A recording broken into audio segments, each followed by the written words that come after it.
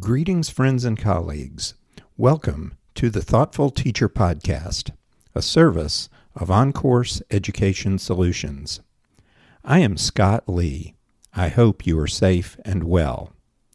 Our guest today for this episode is Dr. Malcolm Gillard, a veteran classroom teacher in the Clark County, Nevada School District. He has been a Nevada Teach Plus Fellow, and his publications include a July 2020 editorial published in Education Week focused on teachers and America's racial reckoning. We will discuss both of these, as well as Malcolm's work with restorative practice in schools. Welcome to the Thoughtful Teacher Podcast, Malcolm Gillard. Thank you. First off, can you tell us where you teach and what you teach? Okay, I teach for Clark County School District, and I am a gifted and talented education specialist. Clark County is Las Vegas for folks that may not know all the geography. Tell us what you see as the key to motivating or reaching difficult students. I know the key is just listening to students. Oftentimes, students are shut down from expressing themselves and revealing their true feelings. I found that providing students with an opportunity to be heard without judgment, it usually reveals the root of their behavior issues. I spend a lot of time working with teachers too, and the judgment and learning to listen without judgment is absolutely so important. So we're going to discuss equity issues in a minute. Scott, I think equity is, I know you said you was going to talk about it in a minute, but I really wanted to touch on it now. Okay, sure. Equity is one of the major challenges the school district, as far as I'm concerned. Equity is a given right, but due to politics, educators have to demand for the equity treatment of students of color. For example, the expulsion, suspension, and behavior referral for Clark County School District between the years of 2014 and 2018 between students of color and Caucasian students were disproportionate. Although Black students made up the lowest percentage of enrollment, they are the highest of the student population to be expelled and suspended. The same infractions committed by the white counterparts did not result in the same punishment. So these type of inequities is detrimental to the future of students of color. It also contributes to the school to prison nexus.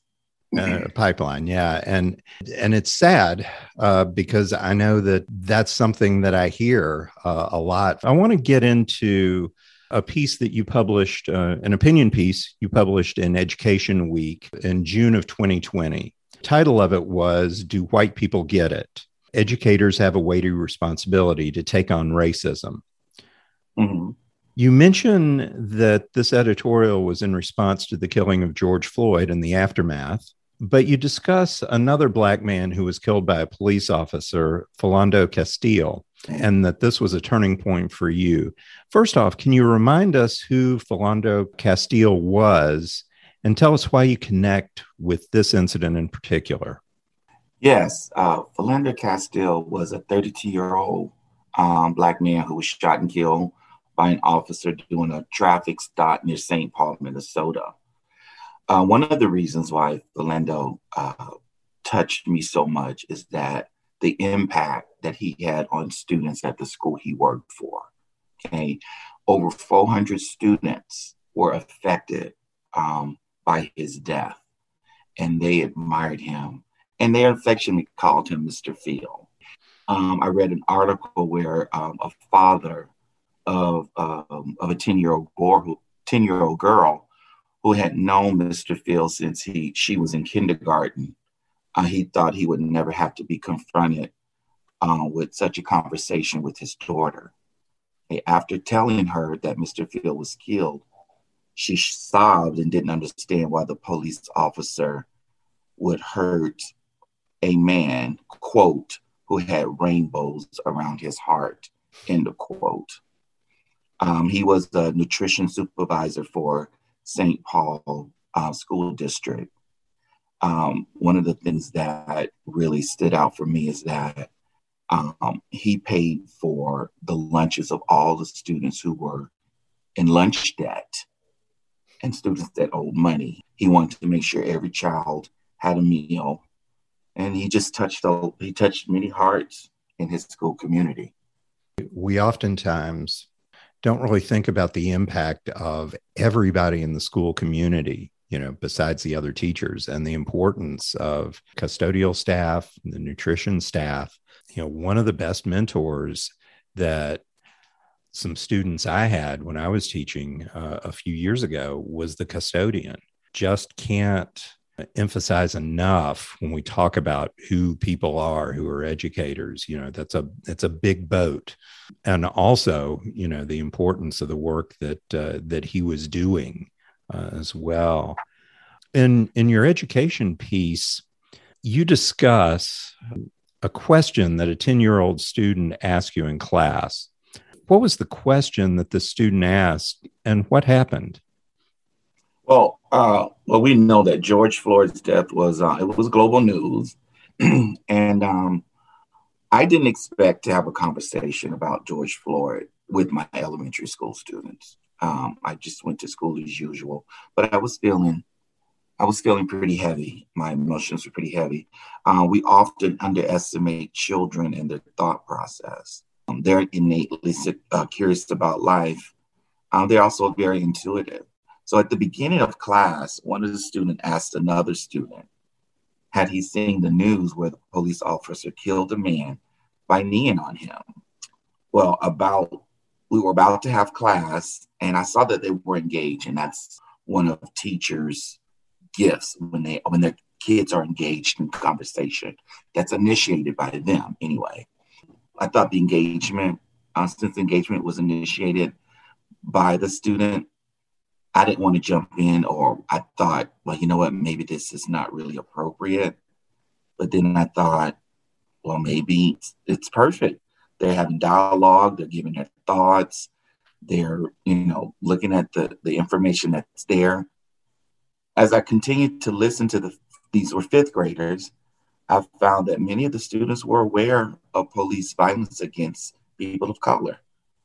After about 3 minutes of thoughts and opinions of the students, one of the students asked me, "Hey, Dr. Gillard, are you afraid that you might get shot by the police?"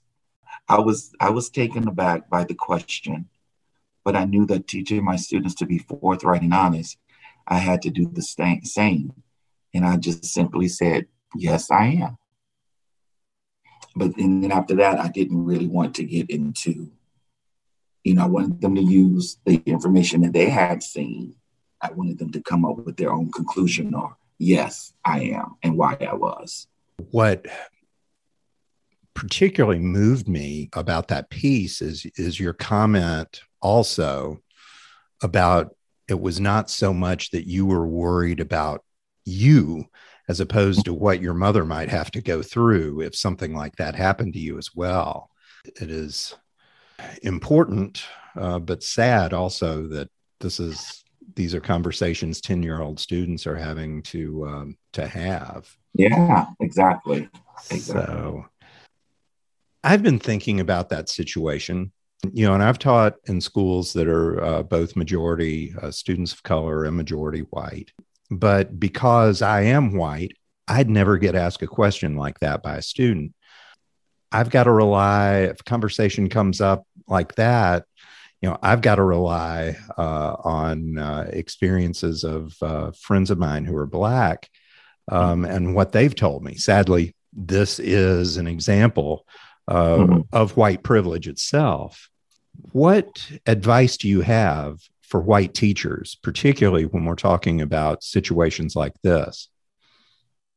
Honestly, Scott, I don't think giving advice to white teachers is the key. Okay. Where does that conversation begin? I believe, respectfully, I believe white people know that what Black people face daily. The media is everyone's go-to for everything. Social media, Google. If a white teacher has a question about anything race-related, they should ask. So it's not like I will come up and just start talking to them. Hey, let's talk about race. Right. Yeah. One of the things, I think is important. The conversation, I don't think as a group, white people do a very good job of taking responsibility for, we need to have these conversations. Too many avoid it. Speaking, of this, issues around structural racism, do you find that educators in general feel safe talking to each other about race? Based on my experiences, I found that white educators become nonverbal when race is the topic. Mm-hmm. I'm not sure why that is. Maybe they need time to process it. Maybe they feel what they have to say may be misinterpreted. I'm not sure. Mm-hmm. I have been involved in a couple of workshops around implicit bias, and I know it is difficult to encourage people to have those conversations, and that's part of the reason why I wanted to make sure. When I saw your piece, I cut it out and saved it because I want these conversations to be held. I want people to be heard. That we need to encourage that to happen. And to talk to people and understand. I would have a hard time. Of course, a student would never ask me some of the things that a student would ever ask you. Mm-hmm. And we have to work through and process that. You call on educators to incorporate lessons on racism into the curriculum. What suggestions do you have there? And what do you see as essential? For me, I don't think teaching lessons on racism is the key. I do think that presenting facts about how this country was established is important. It is inarguable that this country was built on, the stolen land of indigenous mm-hmm. people and the stolen lives of African people. I think a lesson on critical race theory would be a great asset in teaching American history. There are a lot of people who are against including critical race theory as a curriculum in school. Critical race theory is not about teaching hate and racism. Critical race theory is an academic concept that is more than 40 years old. The core idea is that race is a social construct and that racism is embedded in the legal system and policies. It is the system of ideas to explain something. I think for me, if a teacher wants to talk about critical race theory or a topic in critical race theories, I think a question posed by these teachers should be, how did America become rich? Why was there slavery? Why are Black and brown men the highest population to be incarcerated? Questions like that allow students to research without educators providing possible changes in the facts of history. The more students learn, the more they can form their own ideas about any topic. I believe when students are spoon-fed information, it is a disservice building their cognitive ability. So asking students questions and having them ask questions will help to increase their love for learning. I love that you mentioned starting out with the question. One of the questions I used to ask my history students, and it was around this, and this really was a lesson and a question that I asked students even before I had really heard of critical race theory. Was Andrew Jackson a war criminal? Now, I have my own opinion on it. I've stated it public many times. That absolutely he was. Letting students work that out on their own. One of the things that I think was hugely important, for helping students really get an understanding, because the examples are all there. And I live in a state that has now outlawed teaching of critical race theory, but certainly you can't look at history and argue that, well, there's not structural racism, and we've got to deal with that. One other thing that I'd like to ask about. If you could tell us a little bit about Teach Plus and what that organization does and what your work was as a Teach Plus fellow. Oh man, Teach Plus. I think that was probably one of the greatest experiences I have had thus far. I work with some of the most amazing and talented educators. And I'm going to give a shout out to the Teach Plus Nevada team and a special heart emoji to our state director and senior policy fellow, Dr. Tanya Holmes Sutton, senior policy fellow and high school AP history instructor, Kenny Belknap, senior policy fellow and high school English instructor, Laura Penrod, teaching policy fellow and high school English instructor and chair, Deborah Witt.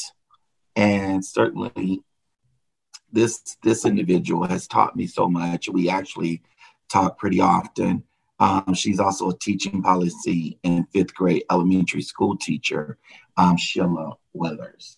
This organization provides opportunities to provide excellent, experienced, and diverse teachers to take leadership over key policy and practice issues that advances equity, opportunity, and student success. I was part of the restorative justice cohort with the individuals that I mentioned. And so restorative justice is an alternative exclusionary discipline practices which remove students from the academic environment. Instead, restorative justice seeks to repair the harm done when a standard of conduct is violated. The ultimate goal of a restorative justice approach often requires a culture shift for the entire school community.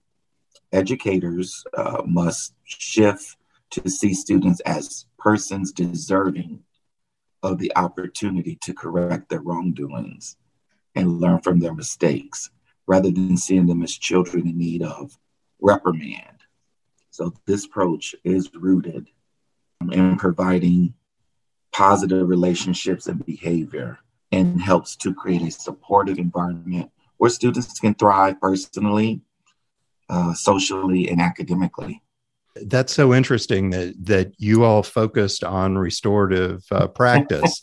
I had no idea because I have an ongoing series as part of this podcast. I'm always inviting people on to discuss restorative practice in schools. How has restorative practice changed how you teach? What's really interesting for me is I was doing restorative justice before I even knew what the actual name was, because I found that, students or children will be children and you just have to guide them. And I think a lot of times their dignity is stripped from them when they're reprimanded or yelled at or whatever the case may be. And just real quick, I had a parent that I had been working with for a couple of years. I had both her children. One of the students came up to me and asked, told me that a newer student had slapped her in the face. And so what happened was I went out, I got both sides of the story. And, we have a no tolerant of any type of hitting or violence. And so after I had a conversation with the violator, the parent came up to me and say, "Oh my God, you are amazing." And I couldn't understand what she was saying.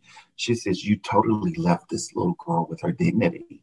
She felt bad for what she did, but," and then that's when I knew that's the way to go. It's just innate. I mean, it's not something that I, seek out, but it's just something that's innate. I think it's so hard. When I started teaching, we were in a lot of ways taught not to do that. Not that it was used in these terms, but it was all about classroom management and classroom management techniques. And you put down any type of interference with your lesson as if the lesson is mine and not the students. before things get out of hand and you lose control.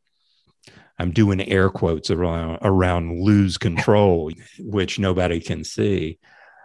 So many teachers, whether it was intentional or not, received a message that the way you deal with students oftentimes is a way in which you do take away their dignity. Right. And it's very sad that those messages continue to pervade a lot of school cultures. Yeah. Great to find out about the restorative practice piece as well and your work with it. So that's exciting. Thank you for joining us on the Thoughtful Teacher Podcast. Well, the pleasure was all mine. I appreciate you, Scott. Thank you so much. The Thoughtful Teacher Podcast is brought to you as a service of On-Course Education Solutions. If you would like to learn more about how we help schools and youth organizations embed social-emotional learning within their cultures and implement high-quality, holistic interventions, please visit our website, www.encoursesolutions.net. This has been Episode 5 of the Fall 2021 season. If you have enjoyed this podcast, please tell your friends and colleagues about it, either in person or using social media. We also greatly appreciate positive reviews on the podcast app you use. The Thoughtful Teacher Podcast is hosted and produced by R. Scott Lee, who retains copyright. We encourage diverse opinions. However, opinions expressed do not necessarily reflect the views of producer, partners, or underwriters. Guests are never compensated for appearance, nor do guests pay to appear. Transcripts are available following podcast publication at our website, thoughtfulteacherpodcast.com. Sponsorship opportunities or other inquiries may be made on the Contact Us page at our website, thoughtfulteacherpodcast.com. Please follow the Thoughtful Teacher Podcast on Twitter at Dr. R. Scott Lee.